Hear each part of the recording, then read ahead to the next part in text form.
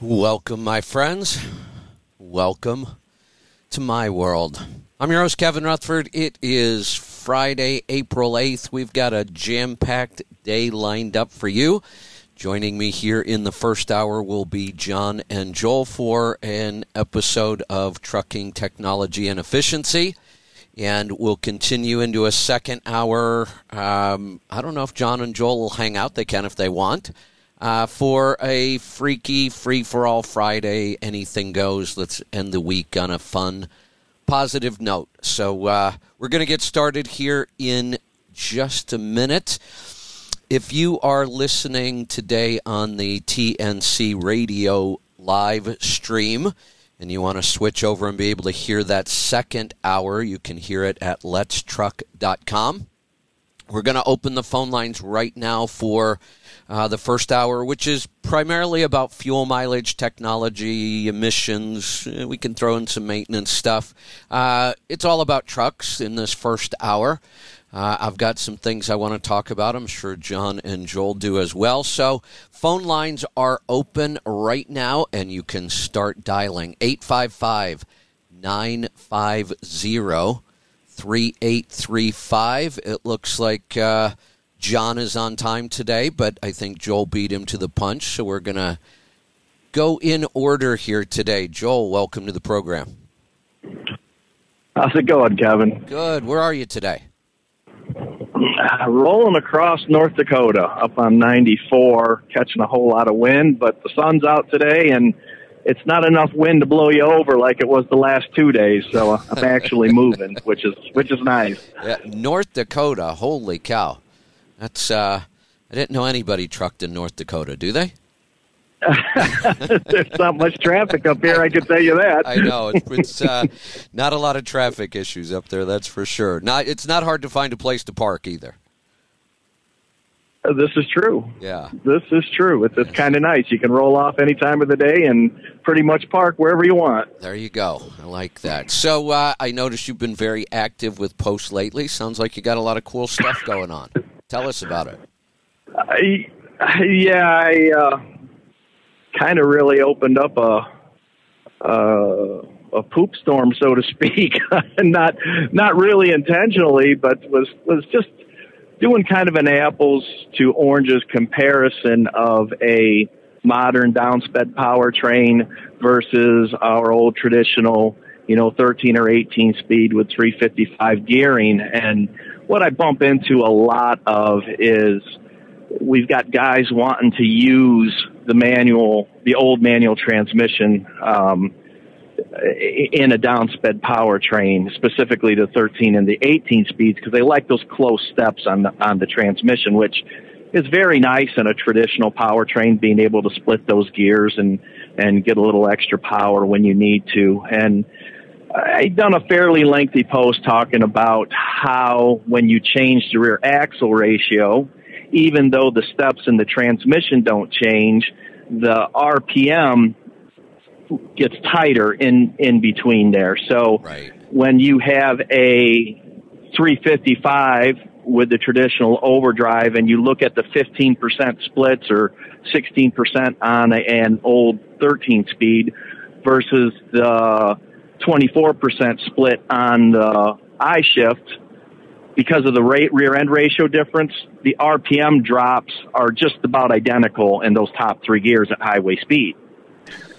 So, I got a lot of heat from the 13 and 18 speed guys, and it was just kind of funny because I have to make a comment. The 18 speed guys are all Nazis. I've been getting heat from those guys for years. Here's the thing, and I know some guys at Cummins Eaton just as well as I know at Volvo, and of course they saw my post on LinkedIn, and they were like, hey, that was a pretty cool post, but, that transmission was designed in the 1960s, and I said, that's exactly my point. Right. So, yes, and they're like, you should do a comparison with something more modern, and I said, hey, let's do a head-to-head. So they're trying to get approval to do a kind of a head-to-head comparison of the iTorque to whatever their latest and greatest offering is. And they had no problem with that post at all. But, man, people's heads were ready to explode, and I was the biggest idiot that ever lived. And it was crazy talking about the power flow through the transmission. Listen, I know they've updated that transmission over the years. It is not in the same league as the new Endurant from Eaton or the iShift or the Freightliner. The DT12, right. They're just not. That's the bottom line. And when you spec a new truck and you put downsped gearing in it, you are not doing yourself a favor by putting a 13 or 18 speed manual in that truck. Yeah, I had a call yesterday where the guy's gearing was all wrong. He believed he had a single overdrive. I'm almost positive it was a double overdrive. He was trying to run in direct with 321s. And I said, that's just not going to work. And then the ultimate solution, I said, look, the only way to fix this, you have to figure out how to put an iShift in an old engine. Because the transmission has always been, we've talked about this many times, no matter, many of us came to the gearing from different places, whether it was performance, fuel mileage, startability, whatever. But we all came to the same conclusion after you studied it enough. The missing piece to spec trucks for years has been the transmission. Correct. The reduction in the transmission to turn that aggressively downsped rear axle ratio to bring your ratios in line in your top three gears to the performance level that we would expect and still be efficient. Yeah, you're exactly right. And essentially what happens when we have that close step transmission, you're going to shift the gear and you're going to get maybe 150 RPM drop. Right. And you'd constantly, so what good does it really do with today's modern engines that are very strong at low RPM? It's just kind of a waste of time and money, really. Well, and if you think about it, even a really good smooth shifter that can shift fast, you only dropped 150 RPM. How much momentum did you lose? Well, and this is the problem. I done this actually with an older Volvo I had years ago. I had a 13-speed manual in it and put a 269 gear ratio in it. And if you want to use those overdrive, you're just constantly in motion. It's nonstop, and you get tired after a while. You just get sick and tired of shifting the truck all the time, and that's where the newer transmissions have really solved that problem and enhanced the efficiency and drivability at the same time. So putting that 18-speed or that 13-speed double overdrive transmission, and I get racked for calling it a double overdrive. It has two overdrive gears. I'm not really concerned how the power flows through the transmission.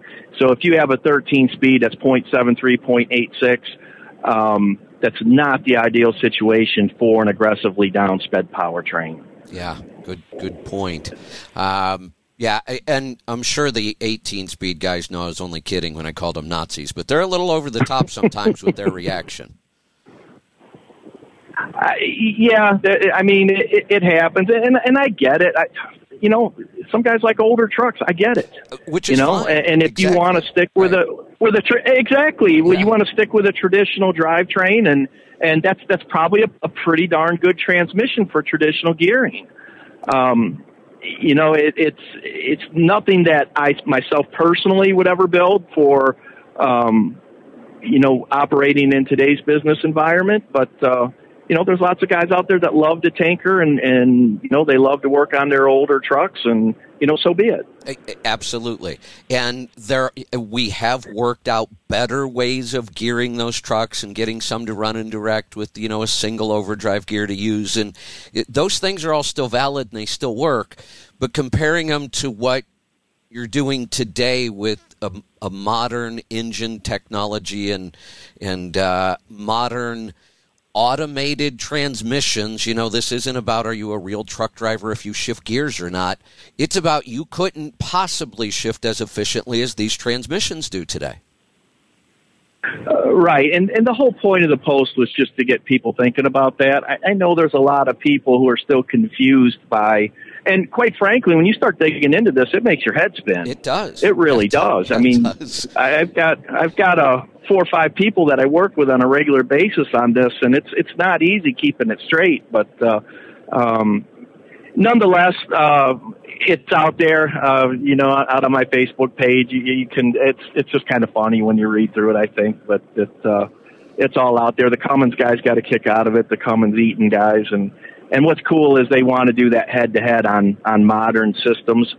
So that'll be interesting to see how that turns out if we can get it approved to do it. Yeah, no doubt. I see this coming back sometime soon, too. Given today's fuel price, we can talk about modifications to trucks, speccing trucks, right, all of that stuff. But seriously, in today's environment with what's going on with rates and fuel prices, what's the single best way to control your fuel costs today?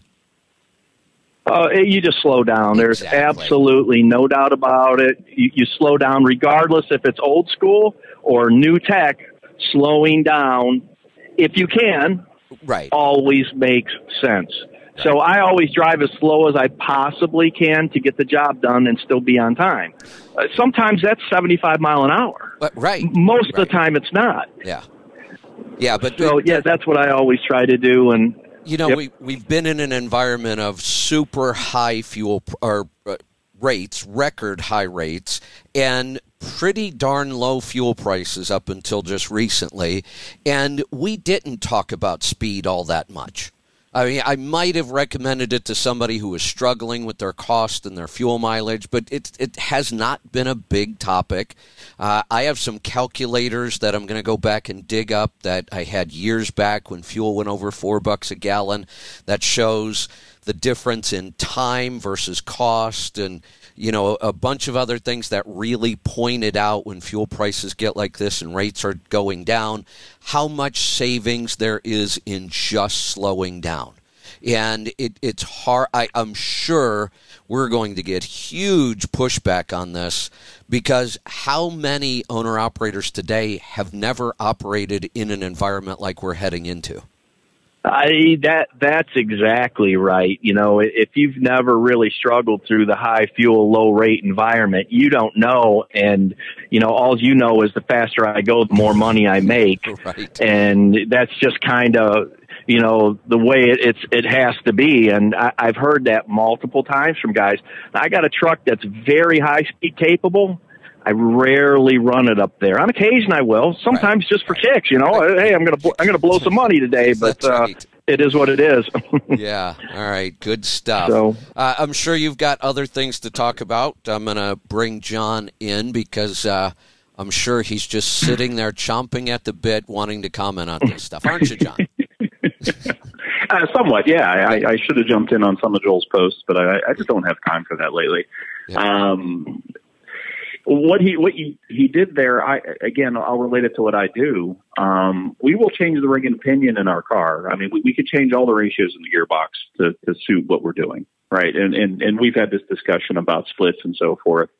And I was well aware that the faster gear you have in your rear end, the tighter your splits become because it's a multiplication between the two related to road speed and RPM. So it's overall ratio that matters, and that's what controls how far the RPM drops when you shift a gear. And we will sometimes, if I'm in between two available gears for something, we'll actually change the ring and pinion in our gearbox. It's all one unit. It's a transaxle to get where we need to be.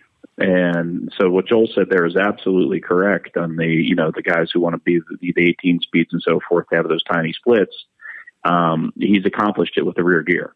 He's there. So that's what his does because of that. And with the crawlers and so forth in that box, you could bump up to a dock without smashing it. You can, pull out from a stop sign and everything else you need to do with it too. So, it was preaching to the choir there. And it amazed me how many people just didn't understand. It was interesting. Well, and if we want to get really specific, let's throw in one more factor that is a factor. It's not as big of one, but tire size goes into this calculation too.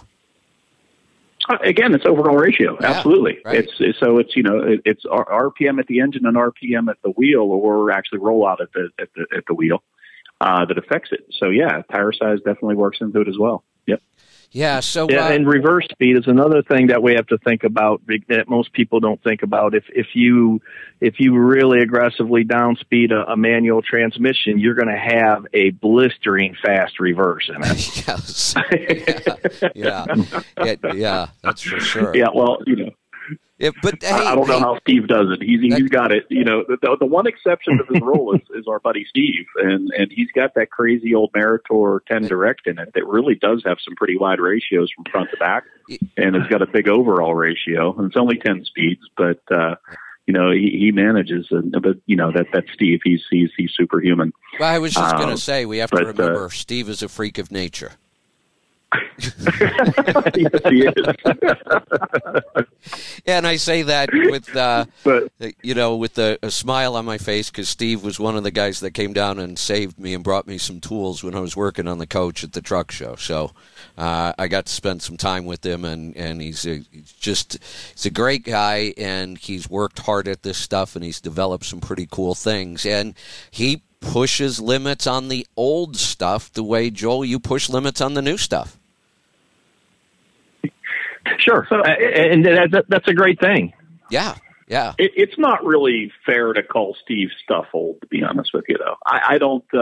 Okay, yeah, so the base of that thing is an old Meritor 10 Direct, but if you look at the ratios, it's real similar to something new. And then if you look at the engine, I realize it's not turbo compounded, but it's using a VG turbo much in the same way the Volvo VG works. It's there to broaden the torque curve.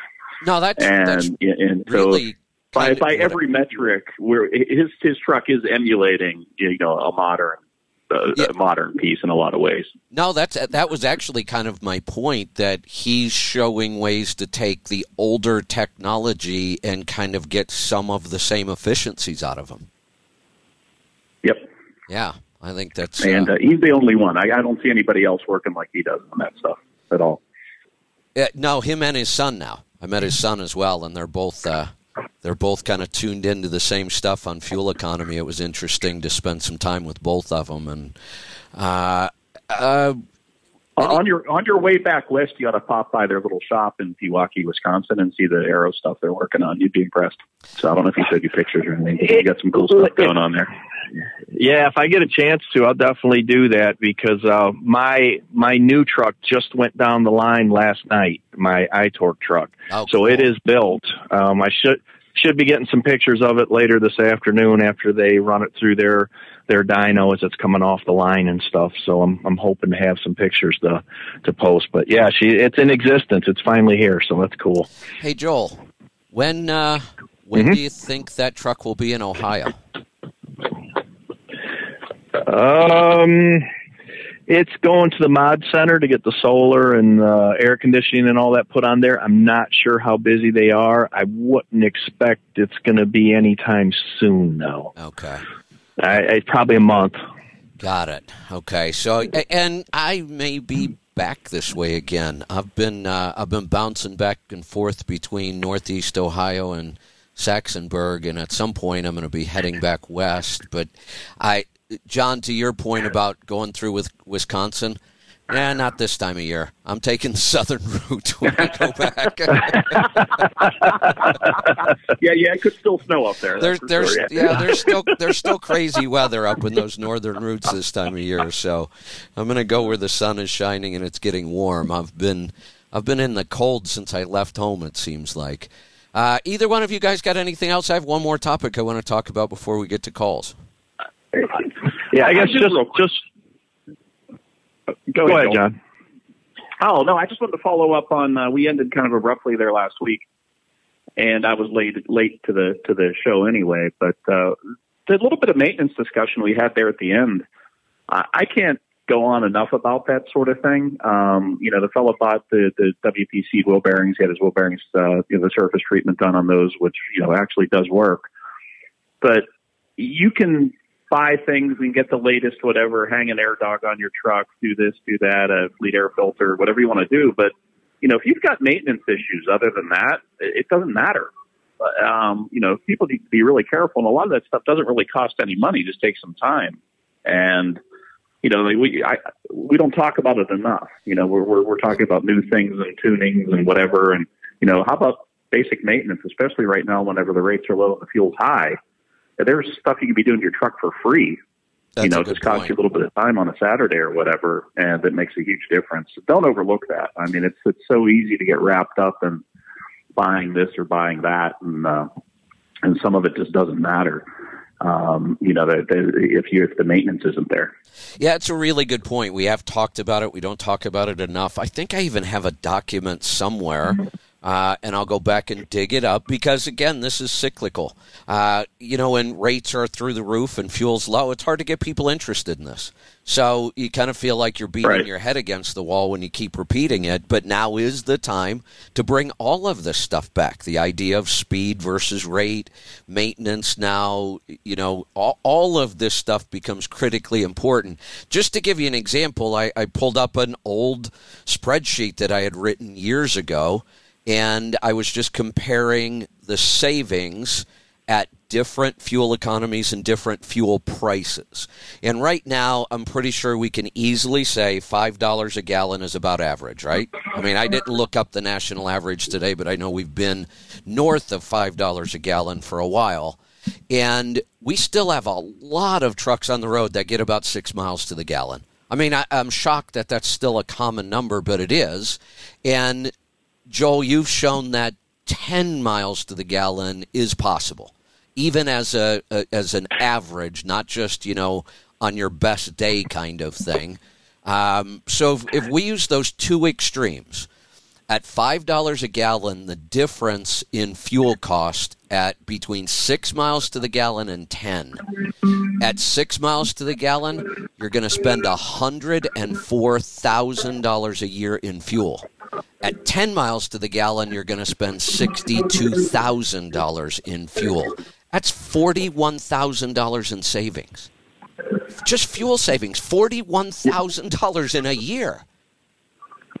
Yeah, absolutely. And this is kind of where the new technology really starts to come into play. Up until just recently, one of the issues that we had with the technology was it still took a certain level of driver skill to make that technology work right. Today, with systems like the Volvo IC, I know Freightliner has a comparable system. When you have these systems that can see up the road and they know what's going on, they can tell if you're on grade in the dark. Right. As a driver, sometimes that's hard for you to tell. Yeah. These systems are really going to start to close that skill gap. So even your new driver is going to be able to get in these trucks and really put up impressive numbers. I know they said that years ago when we first started to get the automated manuals, and it really didn't materialize. Right. We weren't quite there. We didn't understand the gearing, and we didn't have the shift logic that we have today. We have really progressed since then, and the new technology is really going to make a nice difference for people and really be able to cash in on the savings that you're talking about when fuel's high like this. And then on the flip side, the trucks can be very, very fast. So if rates go up and you're in a state where you can run 75 mile an hour legal, like I am right now, open her up and go, and you're still going to maintain a relatively high level of efficiency for that speed. And that's a good point, because as good as we got at gearing trucks and setting up trucks right, and I'm talking about older trucks, not mechanical but electronic, before the smart transmissions and a lot of these other technologies, no matter how well we spec'd them, you had to spec them for a pretty tight speed range. I mean, your best option was if you could run it indirect and have a single overdrive to help out a little bit. But neither one was efficient as it could have been. We were compromising on both. Whereas now we're getting down to the point where you can really dial it in to be efficient in a much bigger top speed range. So we looked at that particular issue that you're talking about with the iTorque, and what we came up with, we have a 35% wider speed range where we maintain efficiency than just a couple of years ago. That's huge. So that is big. Exactly right. And then we go back to when we talked about the topography of the country with the different grades and how the top gears match the grades. And essentially what we're trying to do is we are trying to match horsepower demand to what's required and what's available. That's what we're trying to match up. When we don't match those up, then we start to get into emissions problems. Yeah, another good point that people don't even think about. I mean, that was never part of the conversation when we were talking about fuel economy, and now it has to be. Now we're looking at, let's throw in a couple other topics we've been, bouncing around lately. The idea that it doesn't look like we're going to be rebuilding these modern engines. It just looks like you're going to run them till they just don't run anymore, and it might be 1.5 million miles, and they're not burning oil at that point. But you look at now what might become our biggest maintenance cost is replacing something like a one box. And now if we can extend the life of those emissions, we're not rebuilding these engines, we can really drive down total cost of ownership. No doubt about it. As we downspeed more aggressively, the engine's just simply not turning as many revolutions per mile, and that helps to extend the life. The architectures of the engine seem to be changing a little bit, so we're not really side loading the pistons like we used to in the past. We're spending more dwell time at top dead center, so we get a little bit better combustion going on. So there's a lot of benefits to the whole downsped concept. The OEMs are really embracing it. I think, Volvo was out of the box first on that. Freightliner followed suit, and they done a really good job with the DD15. The other manufacturers are coming around. I think Cummins is going to do some things, but in a different way that's going to be interesting to see. They're going to keep their baseline architecture, but do some things with valve timing and whatnot that's going to be real interesting. But all good stuff for sure. Hey, John, isn't what we're talking about here, isn't this maybe not the entire trucking industry, but the people that focus on this kind of stuff? Aren't we getting closer and closer to what you guys do at the track? And not that we're that close, but we're moving in that direction. Really, absolutely. Yeah, really kind of customizing the entire drive line to work in a better, a wider environment. Well, absolutely. And it's if you look at the gradability lesson that we got in that training from Volvo, that all fits with the way I will customize a setup for each track that I go to. But, they have to hit a bigger target. Okay, so this gear is good for this percentage of the country that has this grade. This gear is good for that percentage of the country. And through it all, they've got, and I like to call it more than customization, it's optimization. They're just optimizing. Everything from the engine architecture. They're optimizing the burn of the diesel fuel by that extra dwell time at the top. They're, getting the load off the piston to get more life out of it. And as you said, the business model is going to change. Okay, so you may have to change your one box or something. Or the Volvo equivalent of that, I'm not sure. But you do that at 1.2 million or 1.5 million, and nothing against reminiscing about the old mechanicals and shit. But when I was working at Bruce's shop back in the 80s, we were rebuilding big cams every 300,000. I'm sorry, it was. Right. I know it was. You're not going to convince me otherwise. I remember, it was 300,000, 350, 400. You're doing good, And okay, so you just drove this truck 1.2 million. I mean, shame on you if you don't have some money set aside or whatever to handle that one box replacement, which doesn't cost a whole lot more than that old big cam was to rebuild. Right. And put that on and go another, 750,000 and throw the truck in the garbage can and get a new one. I mean, you should have money in the budget to do that. Exactly. Yeah. And the way people talk about engine mileage is like the truck's got $2.5 million on it, but the engine's only got this. I'm like, yeah, okay. What about the window regulators and the dashboard and all that other stuff you have to deal with while you're driving up and down the road? Yeah. No, get rid of that shit. Just go. Well, I just have business model, and there's some young guy who wants to start a trucking company who's willing to deal with that stuff for $500,000 or so. You will get that out of that truck if he's a smart businessman, and he'll go and he'll get him off the ground until he can get a new one, and that's how that'll work. That's going to be the cycle. Yep. And yet here we are. Every once in a while, you still get somebody that calls and asks about replacing rods and mains. We gave that up a long, long time ago, and yet people still, every once in a while, it still comes up. You really did something wrong if you're doing that. There's something up. And there are other maintenance items. I believe in the damper should be replaced every $500,000 or so. If you look at how that thing works, the viscous fluid in there work hardens much in the same way steel or any other thing work hardens. It's got a weight inside of it that's bouncing around and being worked around, and eventually the stuff hardens up, and you ought to replace that. There are a few little things you need to do. And overheads. I'm a big fan of overheads. If I had a truck, I'd do the overhead every 100,000. Good point. So speaking of that, after the show today, I'm about to throw on some work clothes and pull this thing into a bay here and put a damper on it, and I think I might even take the bedroom apart if somebody here has time to do an overhead.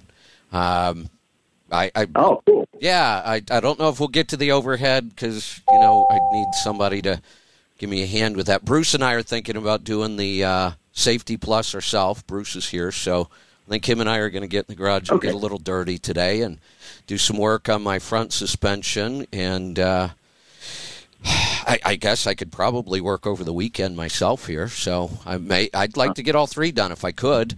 I was going to throw in that Safety Plus. I'm pretty sure you could handle. It's got like 3 saddle clamps on it, and that's about it. It's not hard.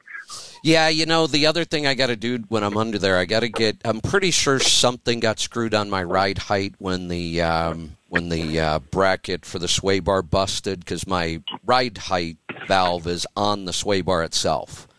And I seem to be riding too low. I don't have enough air in the airbags. I crawled under there the other day in the parking lot thinking I'll just go under there and adjust that myself. And when you raise the airbags all the way up on this thing manually, it just barely gives you enough room to get under that front suspension. Like I'm sitting there and the components are about 6 inches above my chest, and that's after I inflated it about 12 inches. And I'm thinking, are you an idiot? I started to grab the ride height valve, and I'm like, what are you going to do if this thing starts coming down? I'd be crushed. I thought, this is a really dumb idea. Yeah, I thought this is not a good idea at all. I need to wait till I can get in a bay and get this thing up on some ramps or something, or at least get some jack stands. Oh, they've got those wheel lifts there.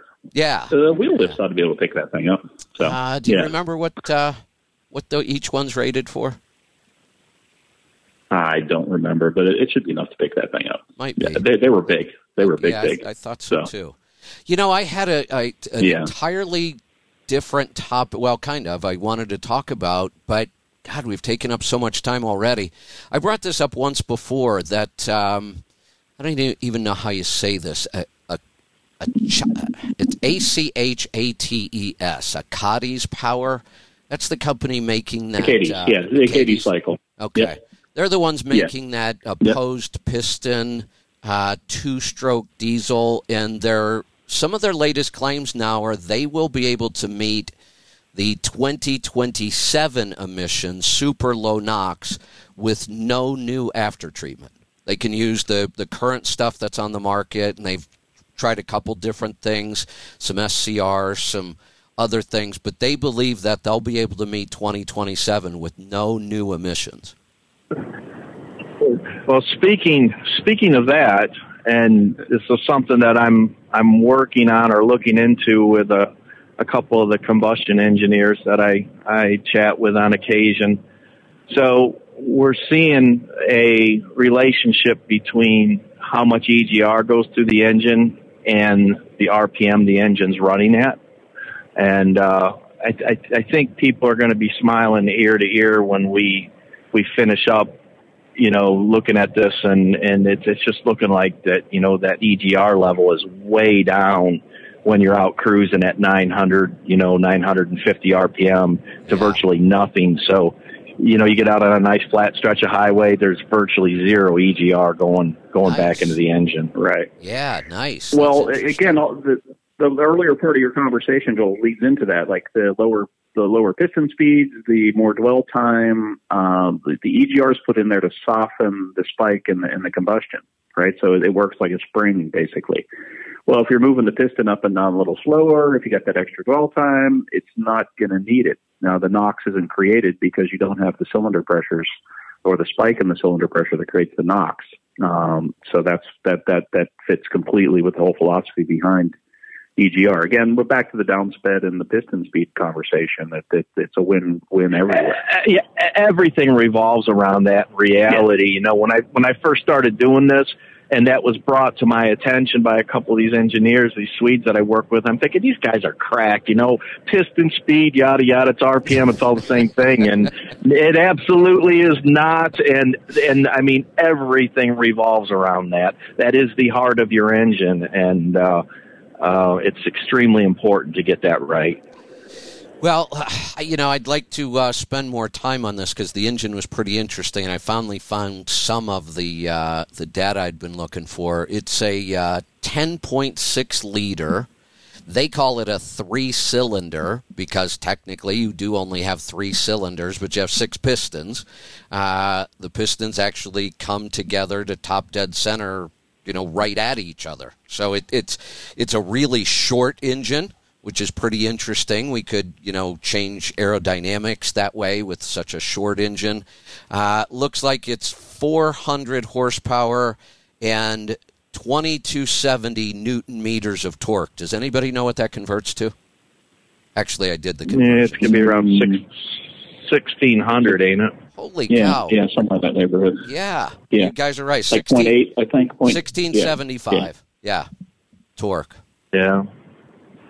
So that opposed engine, the Germans actually had those in air. Transport planes. They had opposed piston engines. Yeah. So go ahead, Kevin, if you're in front of your Google machine, Cummins actually builds an engine, the Katie cycle engine. I believe it's 4 cylinders, 8 pistons, 2 crankshafts. They run into each other in the middle for tanks and military application. Oh, interesting. And it's a beast. Okay. It's like 1,000 horsepower. It's a monster. Wow. I believe I didn't read anything. I didn't read anything on the emissions. Yeah, go on. Yeah, it's just a replacement for the old VT903s that they had been running for since the almost 50s, I guess. That bigger V8. But yeah, I read about that engine as well. I hadn't heard anything about emissions. I'm sure they're not too worried about smoking the place up in the tank, though. You know what I mean? Yeah, that's right. All right, we could go on and on. What do you say we jump to some phone calls? We had a bunch on the line. I think people got tired of waiting, or who knows, maybe they drove into a bridge abutment, but we lost a couple. So we'll we'll head off to Michigan to get started today. Greg, welcome to the program. Hi, Kevin. What's on your mind today? I sent over an oil sample I wanted to talk to you about. All right, let's take a look here. All right, this is a different sample, so give me just a minute. Whoa, what's going on with the silicon? Did you forget to put your air filter back in? I did not. This is actually a rebuild right from PACCAR. It's the MX-13 EPA 13, and I was pretty scared with those numbers, too, with it being a completely new engine. Oh, wait a minute, though. So this is like the first oil sample on a rebuild. How many miles on it? I can't find that yet on here. I did about 17,500 miles on Okay. the oil sample. Then we can ignore the silicon. You can't ever take your silicon reading after even if just the top end's been opened up.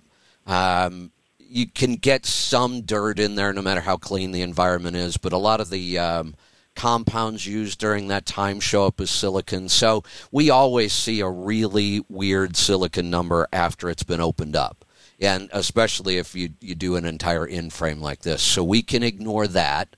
The only other high number is copper, and when copper shows up by itself, we really don't worry about it.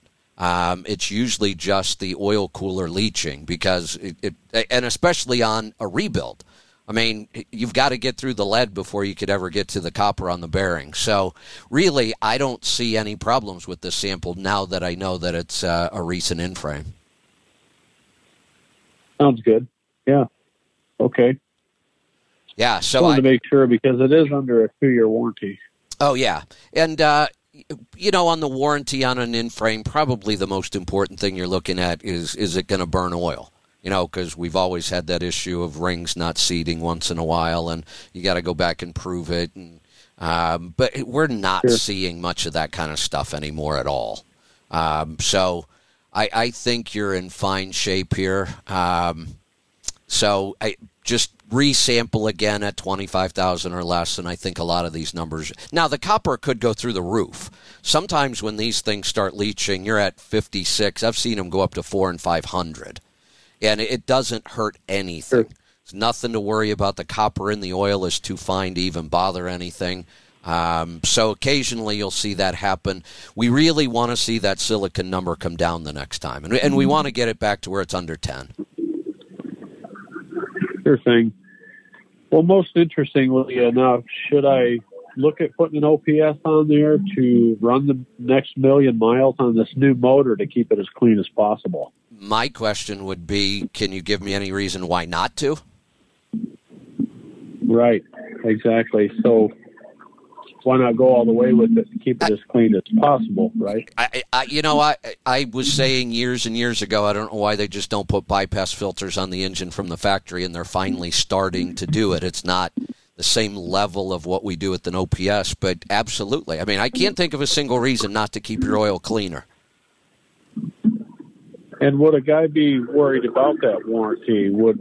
Has anybody heard anything about warranty being affected by putting an aftermarket system on? Yeah, this is actually a topic we've talked about many, many times over the years. Now, there's the law, because there are laws about warranties, and then there's the real world. So we got to talk about both.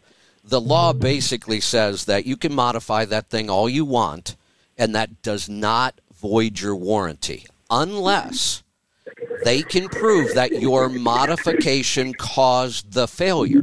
And then that's just logical. Of course, the OEM shouldn't have to manufacture something that you modified and the modification caused the failure. Wasn't their problem.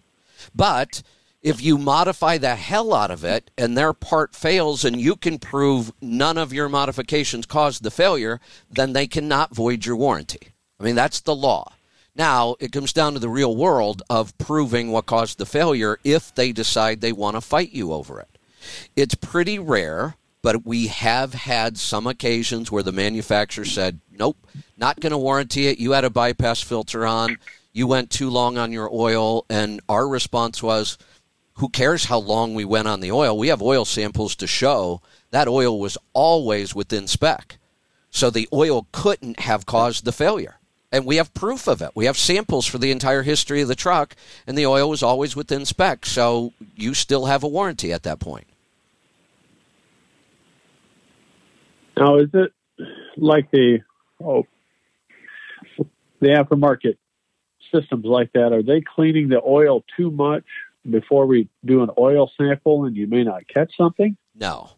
No, because is that a dumb question? Or? No, it's not a dumb question. I think we all had that thought at one point. Like if the OPS has that secondary heating element that most other filters don't have, and that burns off liquid contaminants. If you were to get water in the oil, it would get boiled out. If you get coolant in the oil or fuel, it gets boiled out. But the labs understand that even though the liquid's gone, there are traces there that we can still predict how much fuel dilution was there, and they're accurate. We've been using them for decades. So it's a good question. The answer is the labs are able to make up for them. That's why they ask the labs, there's a question on there. What kind? Are you using bypass filtration? Because we will look at a sample differently if you're using better filtration. Sure.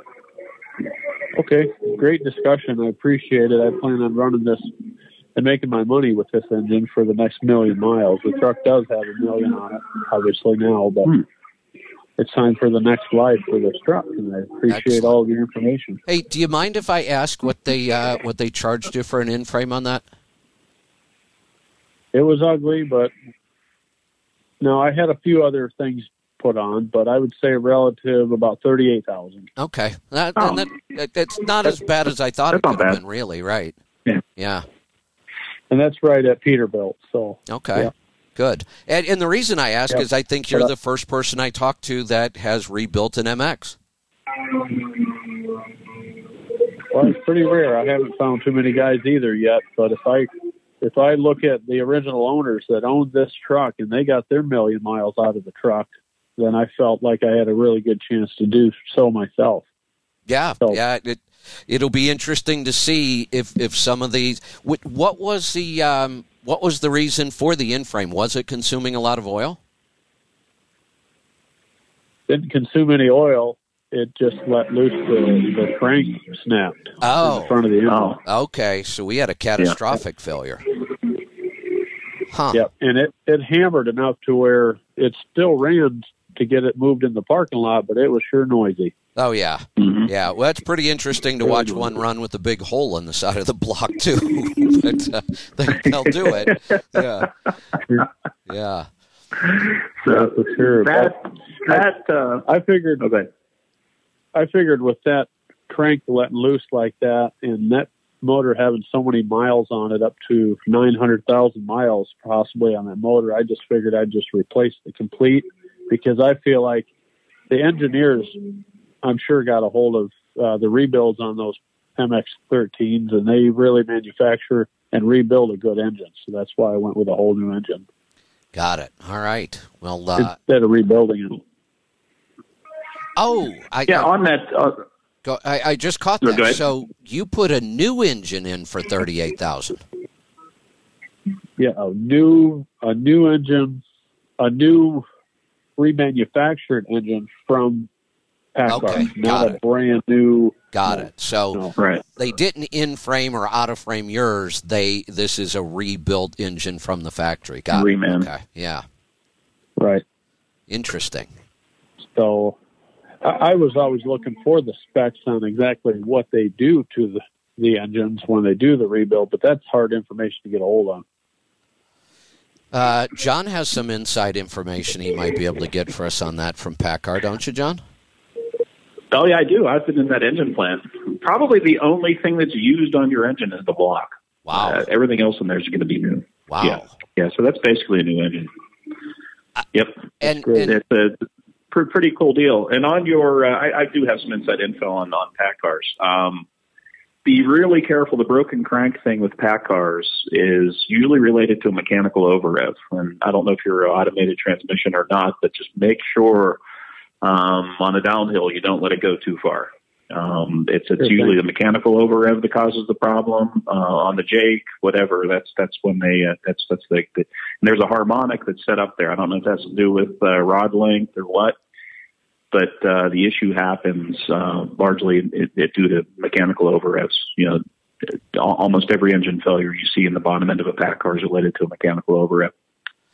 Hey, John, couldn't we say that if we have the OEM rebuilding this thing from a bare block, every part but the block is new, I would have to assume they line bore the block, right? Yes. Wouldn't this be better than an original? It should be, yes. It definitely should be. Now, that's a CGI block, compressed graphite, which is a really, really strong material. So it's not like the old days where the seasoned block was better. I mean, this thing's just better to begin with. It's a super strong block. There's not much to go wrong with it, and they're nice and light. Do they warp less than a traditional block? They don't warp at all. Oh, got it. Okay. So the line bore's just kind of cleaning some things up. Yeah, the heat rejection from the CGI is much greater than regular cast iron, and they're really not susceptible to much warfare or anything. It's fantastic. I think the new Volvo CGI also, isn't it, Joel? I believe so. Yeah. Got Yeah, it. good. It's really, really, really good material. Yeah. All right, let's grab another call. Hey, before I grab this call, I don't want to get to the end and rush like we did last time. Can you guys hang out for another hour of Anything Goes? And it may not even. I don't know if I can do a full. I was going to say, I'm at a racetrack. I don't know if your car's going by in the background. Okay. It may not even be a full hour. The interesting thing, I love this new format. If I have 2 or 3 calls hanging around, I'll take 10 or 15 or 20 minutes and just do a couple extra calls, and when we're done, we call it quits. So if you guys want, if you can hang around. If you need to drop off, that'll be fine too. I've got another thing on that last call. We don't talk about this much, but a rebuild engine, new to you engine. I'm a big fan of doing dumping the oil as soon as you get it home. Put some cheap oil in, run it for about 5,000 miles, dump that, and then put your good oil in that you're going to keep for a long time. I mean, even the best shops, that thing sat open for how long the valve cover was off or whatever, and you just don't know. I mean, even really careful guys could get some dirt into an engine. And that silicon number, and silicon's an abrasive, and so that's for the good point. Cost of oil, and don't even use good stuff. Put some cheap whatever you could find in there, and just dump it. Use it. At first, dump the stuff that came with it immediately. When you get it back from the shop, and then do like a 5,000 mile change, and then go from there. Good point. To try and do an extended drain on that first oil that came with that engine after it was just rebuilt is. I don't find it advisable. Yeah, so. No, that's a good point.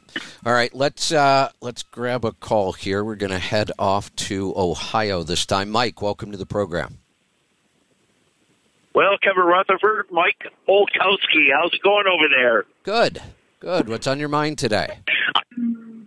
Well, I had to pipe in on the manual versus auto shift transmission. Being an old school. Okay.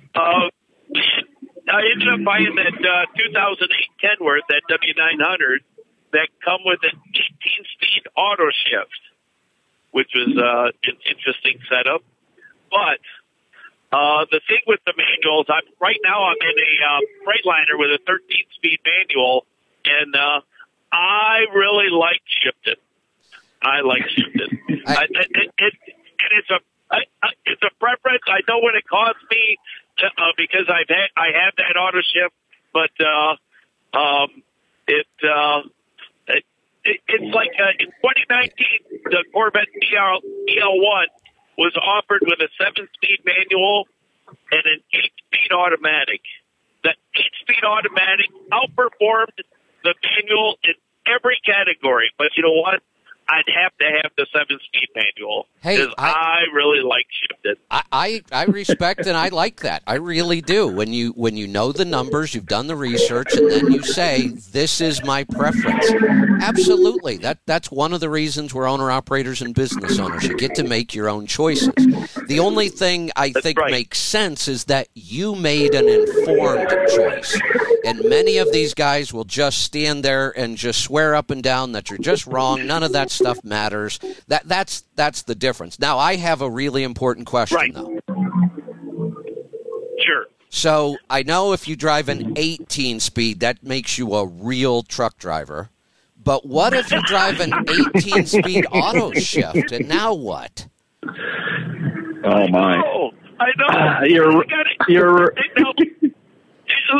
a real poser at that point. That's right. You're a poser. There you go. I have let that thing shift itself, I think, like twice in 1.7 million miles. I don't know who set up the shift points on that. And I live in Kalamazoo, right near Galesburg, where the test facility is, East Fuller Test Facility. And I went over there to Brad Zapolowski. I think he's over there with Kenworth now. But, man, you got to move this shift point. You know, the thing's revving up to 1,500 RPM. And I got the 600 4 signature Cummins in there, So anyway, he couldn't do it, so I just shifted manual. I pushed the buttons.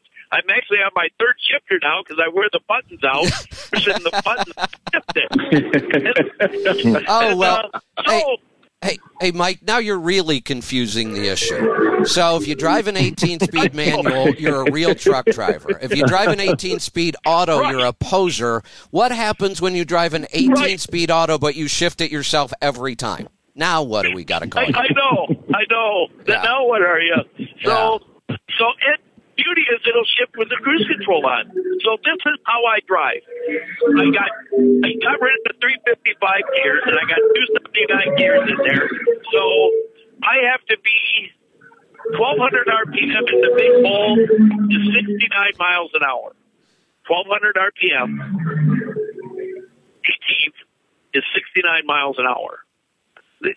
So as you know, I drive 58 miles an hour. And so this is how I drive. I drive in 17th. If I come up to it, even an overpass, I come up to an overpass, I drop her into 16th, climb the hill at 16th, put her in 17th on the top, drop her in 18th on the way down, and when it slows back down to my 58 miles an hour, I drop her back in 17th. There you go. You just described what iTorque does automatically. Exactly, right. But I really like that is exactly what iTorque does. I make 500 shifts a day. Yeah. Right, yeah. That's right. And I know that's true because, like I said, I had retrofitted an old Volvo years ago, similar ratios with a stick manual, and my God, your arm, you're just nonstop moving that thing, and I love to shift too. But God, it gets to a point where, wow, you just had enough. So I'm pretty sure. Absolutely. I've never had enough. I really like shifting. I don't know the I don't know the configuration of your shift button, but I'm wondering if your right thumb is significantly bigger than your left thumb. That's so funny. I know. What a poser. 18 feet on. And I'm also wondering, does your left leg do the clutch thing while you're pressing the button? No, it just, I know. It's just a reflex. That's right. That's so funny. That's so funny. It's just a reflex. Awesome. No, and there's no question that auto shift will outdo a manual. I mean, anybody that says it doesn't, they have less than zero concept of how all that works. There's no way I could do manually what I do with that auto shift. There you go. Hey. And again, because I can leave the cruise on. You shift up and down, and it just, it never grinds a gear. It just shifts. It just, damn that thing. Hey, Mike, gotta cut you loose. We're right at the top of the hour, but you get the award for Call of the Week. I like that one. Absolutely. Well, the next time I'll call, we're going to talk about the New Deal 2024. There you go. We'll do that. You'll have to. All right. Thank you, Kevin. All right. Thanks for the call. Boy, I had so many comments now. I forgot half of them. That was an awesome call. I loved that. I know what I was going to say. John, those cars sound like they're going really fast. They are. I'm at one of my favorite places on earth right now, a little track called Virginia International Raceway in Danville, Virginia, which is just a really cool place right now. I mean, the area is really gentrifying and just really a neat area. Track, runs through some hills and S's and whatever, and they have hotel rooms on the front straight. And I'm in one of them right now, which is way quieter than if I were outside sitting in my car. But wow. So there's zooming by on the front straight as I'm here. But they've got really nice garages below the hotels, and it's almost like a country club. This place, it's really cool. If anyone ever has the opportunity to get down here for a race, they should. Just a neat area. I love this area. Danville, Virginia. That was the last capital of the Confederacy. I saw on a sign on the way here this week. Yeah, so a little history lesson today too. Really, really, really cool place. Yeah, really neat. On the manual thing, as you know, you rode in my pickup truck. I am a manual fan completely in every way, shape, and form. My 16-year-old daughters, I've already taught to drive a manual in my old BMW. I did buy them a Mini Cooper that happens to be an automatic, and I'm not happy about it, but they're going to share that. But it's got a nice little turbo 1.6 in it, and I was driving it around the other day. I just picked it up a week or two ago, and heading up a small hill, and the turbo started making boost, and things pulling really nice, and I just squeezed the throttle a teeny tiny bit more, and it dropped 2 gears.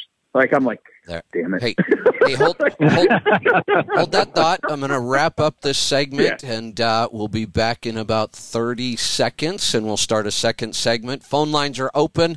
You can follow the next segment at letstruck.com. Have a great week, and we'll see you on Monday. I'm Kevin Rutherford.